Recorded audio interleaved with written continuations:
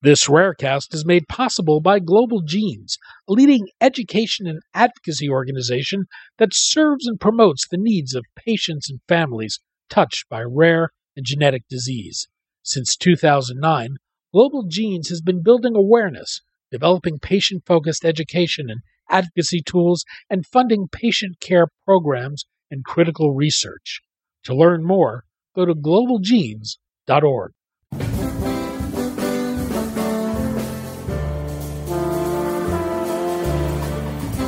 I'm Daniel Levine, and this is Rarecast.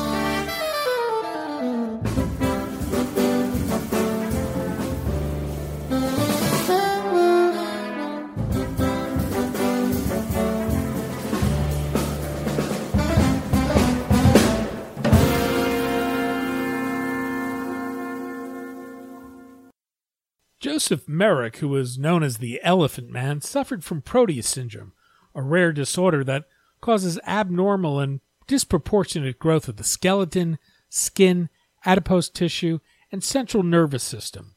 ArQule is developing a treatment for Proteus syndrome and other overgrowth disorders. We spoke to Brian Schwartz, Chief Medical Officer of ArQule, about its potential treatment for Proteus syndrome, how it works, and why it may have implications in a number of other indications, including several forms of cancer.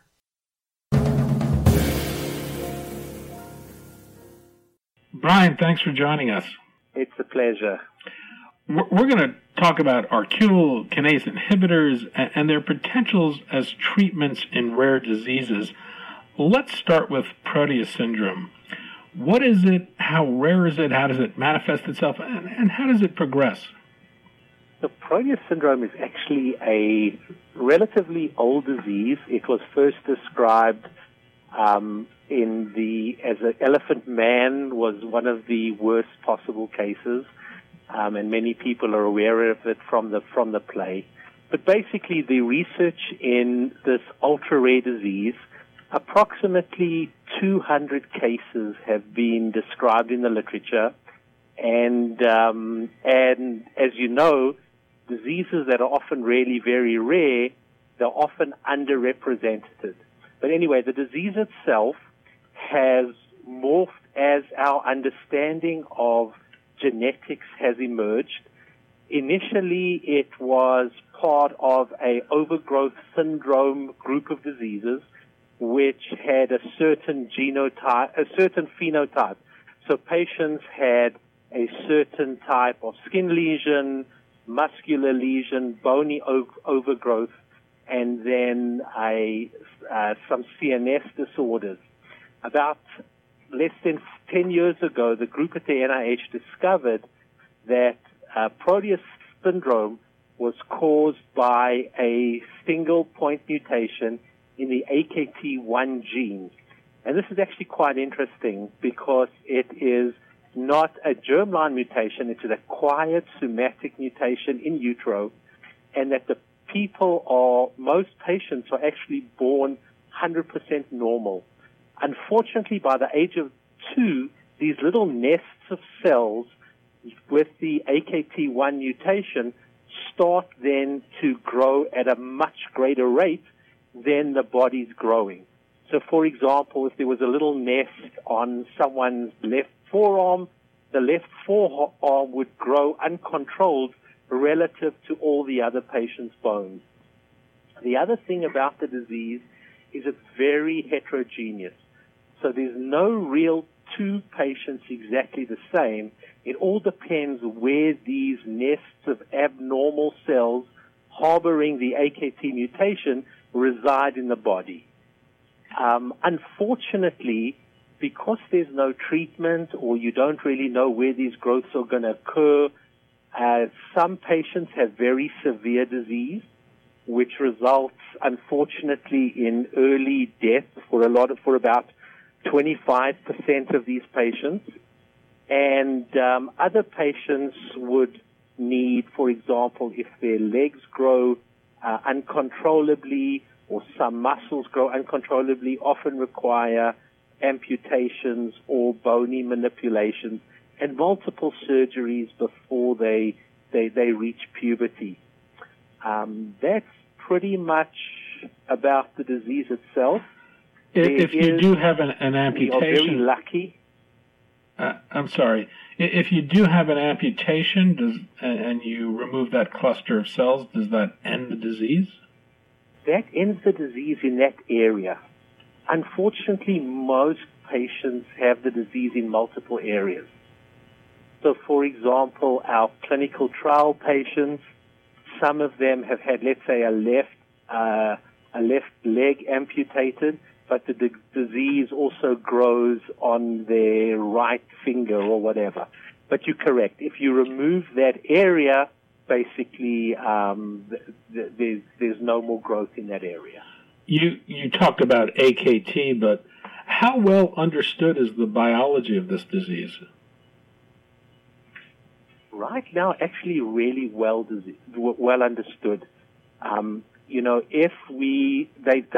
NIH have done an amazing job around understanding the biology in terms of that they've taken multiple biopsies and evaluated multiple lesions from these patients, and that's where they basically have found these nests of uncontrolled cell growth. The only thing that is still yet to be determined is that what actually triggers the growth. Because some of these patients will have very quick and massive growth. Other patients will have slower growth, and the growth is maximized until the end of puberty. So most of the growth occurs while the patients are actually growing, and then once they reach after puberty, there's a sort of slowing of growth. So there must be some other trigger. The other thing that the biology that's understood is that a lot of the growth or the abnormal muscle and fat growth occurs on pressure points. So there must be an additional trigger in addition to the AKT1 mutation. The last thing I want to say is the NIH have done a autopsy, unfortunately, a young lady who passed away, and they found and they looked for throughout her body where there were AKT mutant cells, and they found that there were AKT mutant cells obviously in the areas which uncontrolled growth, but in a couple of other areas as well where there wasn't uncontrolled growth as well. So we know there must be another trigger as well, and that's the only part of the puzzle that yet to be determined. What exactly is AKT's function in the body? The AKT is it's basically a part of the gene. Its function is it regulates primarily growth. So most of the function related to AKT signaling is related to growth and proliferation of cells. So in other words, what's also interesting is if you engineer in AKT into a growing embryo, it's unable to be formed and developed. So it's an essential requirement. It's primarily for signaling, for proliferation and growth. Not surprisingly, given AKT's role in growth, it's implicated in a number of cancers. What happens in those cases, and how does Proteus syndrome differ from cancer? So you're 100% correct. AKT1 has also been found to be oncogenic. AKT is divided up into 3 different isoforms. AKT1, AKT2, and AKT3. The one we're talking about now is AKT1, which is found in Proteus, and it's also found in cancer. So the AKT1 gene has been described as an oncogene in cancer. It occurs in 1 to 2% of all cancers, more prevalent in gynecological malignancies and some other malignancies, which is actually quite interesting because it's also the tumors which occur more commonly in the Proteus syndrome patients are the tumors where AKT is detected in cancer cells. So what happens is a normal cell would have a number of different oncogenic changes. You get uncontrolled growth and morphological changes of a tissue cell, and that could become cancer. You inhibit the signaling of AKT, and you can slow down the cancer's growth. The difference between cancer and Proteus syndrome is that Proteus syndrome is a normal cell. It's not an abnormal cell that has an uncontrolled growth signal with it. It's basically a normal fibroblast, and it doesn't change its morphology. So if you look at the Proteus cells under a microscope, they look normal. It's just they cause more growth in that area. Your lead drug, Merrick, is in development to treat a number of cancers, but it's also being pursued as a potential treatment for Proteus syndrome. This is, there's a study being conducted by the National Institutes of Health right now. How did you come to look at this as a potential therapy for Proteus syndrome? So basically it was a little bit of serendipity. The NIH, the head of the NIH Genetic Institute, Dr. Les Biesiger, when he discovered the AKT gene in Proteus syndrome, he approached a number of companies to look for an AKT inhibitor to see if it was possible to modify the disease. So he approached us at ArQule. Together with him and his lab, we started to evaluate cells from patients with Proteus syndrome and their sensitivity to the drug, and found that the drug was able to slow down in terms of its cell turnover, but also the signaling was inhibited with the drug. Unfortunately, he was not able to develop a animal model of the disease because, as I mentioned earlier, the growth is primarily during puberty, and in mice where you're able to engineer in mutations, the puberty duration is much shorter. So we were able to get areas, but not areas that mimic Proteus syndrome. So he was unable to get an in vivo model. So together we suggested is let's start more like a phase 0 trial. Let's take small amounts of drug, 1/12 the dose we were administering to cancer patients, and we were luckier at that point in time. We had administered it to almost 100 cancer patients, and had found that the drug, a safe dose and also effective in a number of different mutations. So we took that small dose. We took patients with Proteus syndrome who had biopsiable lesions, and we treated them with the drug. We took biopsies before treatment and then on treatment, and we were able to show in 5 out of the 6 patients the predetermined reduction in signaling in those lesions.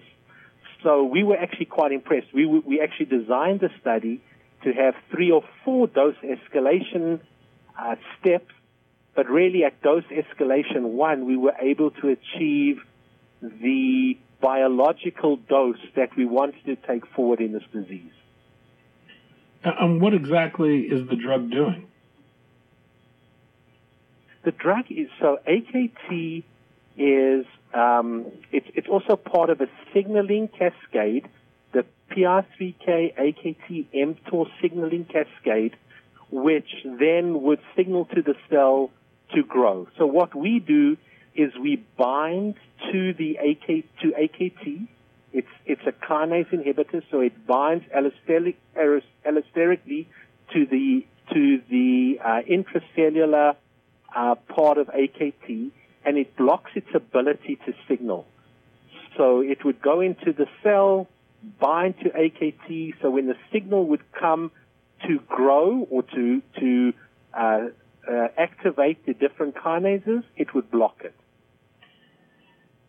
and therefore inhibit growth. And is the expectation that this would simply arrest overgrowth, or would it have any ability to reverse the state at all? So there were two schools of thought. So the concept is that these kids, we don't know when these areas are going to start growing rapidly. So the concept was to try and treat really early on at the lowest possible dose, and that was the part one of his study. So the thinking from the NIH is you want to give the lowest possible dose that will arrest signal, because you'd have to keep these kids on drug for 18 years, and being a new drug, it'll take a long time to make sure it's safe and solid, so you wanted to start at a lower dose. We've actually been quite lucky in that, not lucky for the patient, but lucky in that we've been able to administer the drug on a compassionate use basis to a patient with both cancer as well as Proteus disease at much higher doses. And we've been able to demonstrate at the cancer dose that we're able to reverse some of the disease at very high doses. But the plan forward initially would be, to start out in younger children and really arrest the disease, because it's the long-term sequelae from the disease. Once a big bone or a big tumor has emerged, the only way you can rectify it is with aggressive surgery or just leave it as be. So the goal would be to start treatment as early as possible and prevent the increased growth from occurring. What's the clinical path forward? Clinical path forward now is we are planning the next phase of development.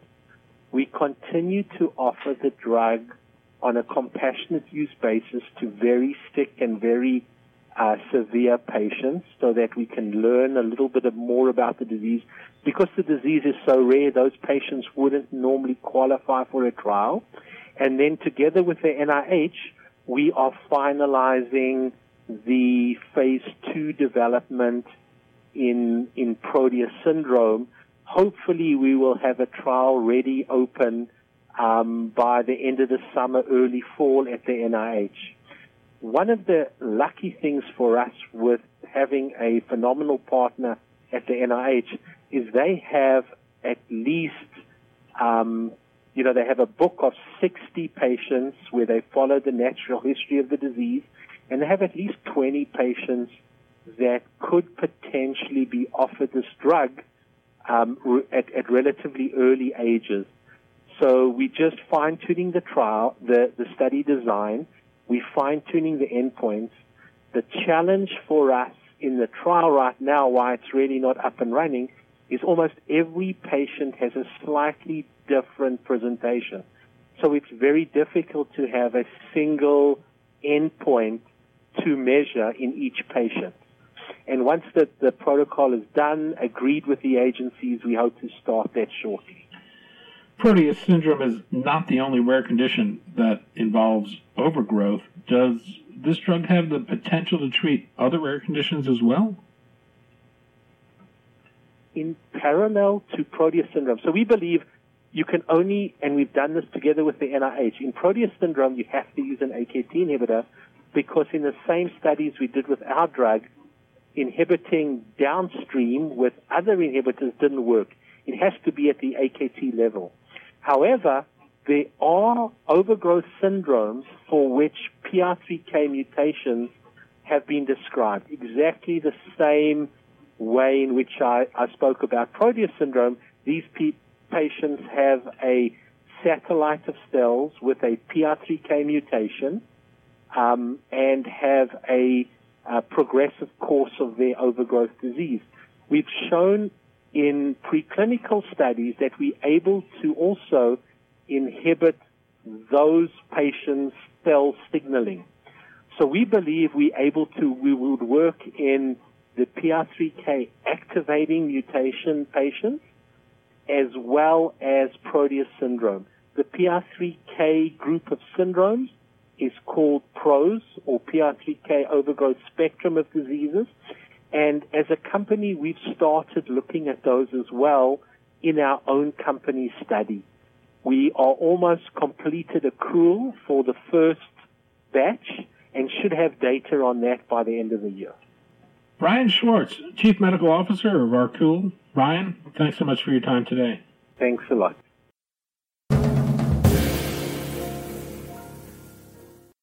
Thanks for listening. For more information about rare disease and to connect to the rare disease community, go to globalgenes.org. To keep up on the latest news and trends affecting the rare disease community, be sure to visit raredaily.org. You can subscribe to the Rarecast RSS feed through raredaily.org or through SoundCloud, iTunes, Stitcher, or your preferred podcast manager. The Rarecast is produced for Global Genes by the Levine Media Group. You can also find our podcast, The Bio Report, on these popular podcast sites. Our theme music is composed by Jonah Levine and performed by the Jonah Levine Collective. We'd love to hear from you. Drop us a note at danny@levinemediagroup.com.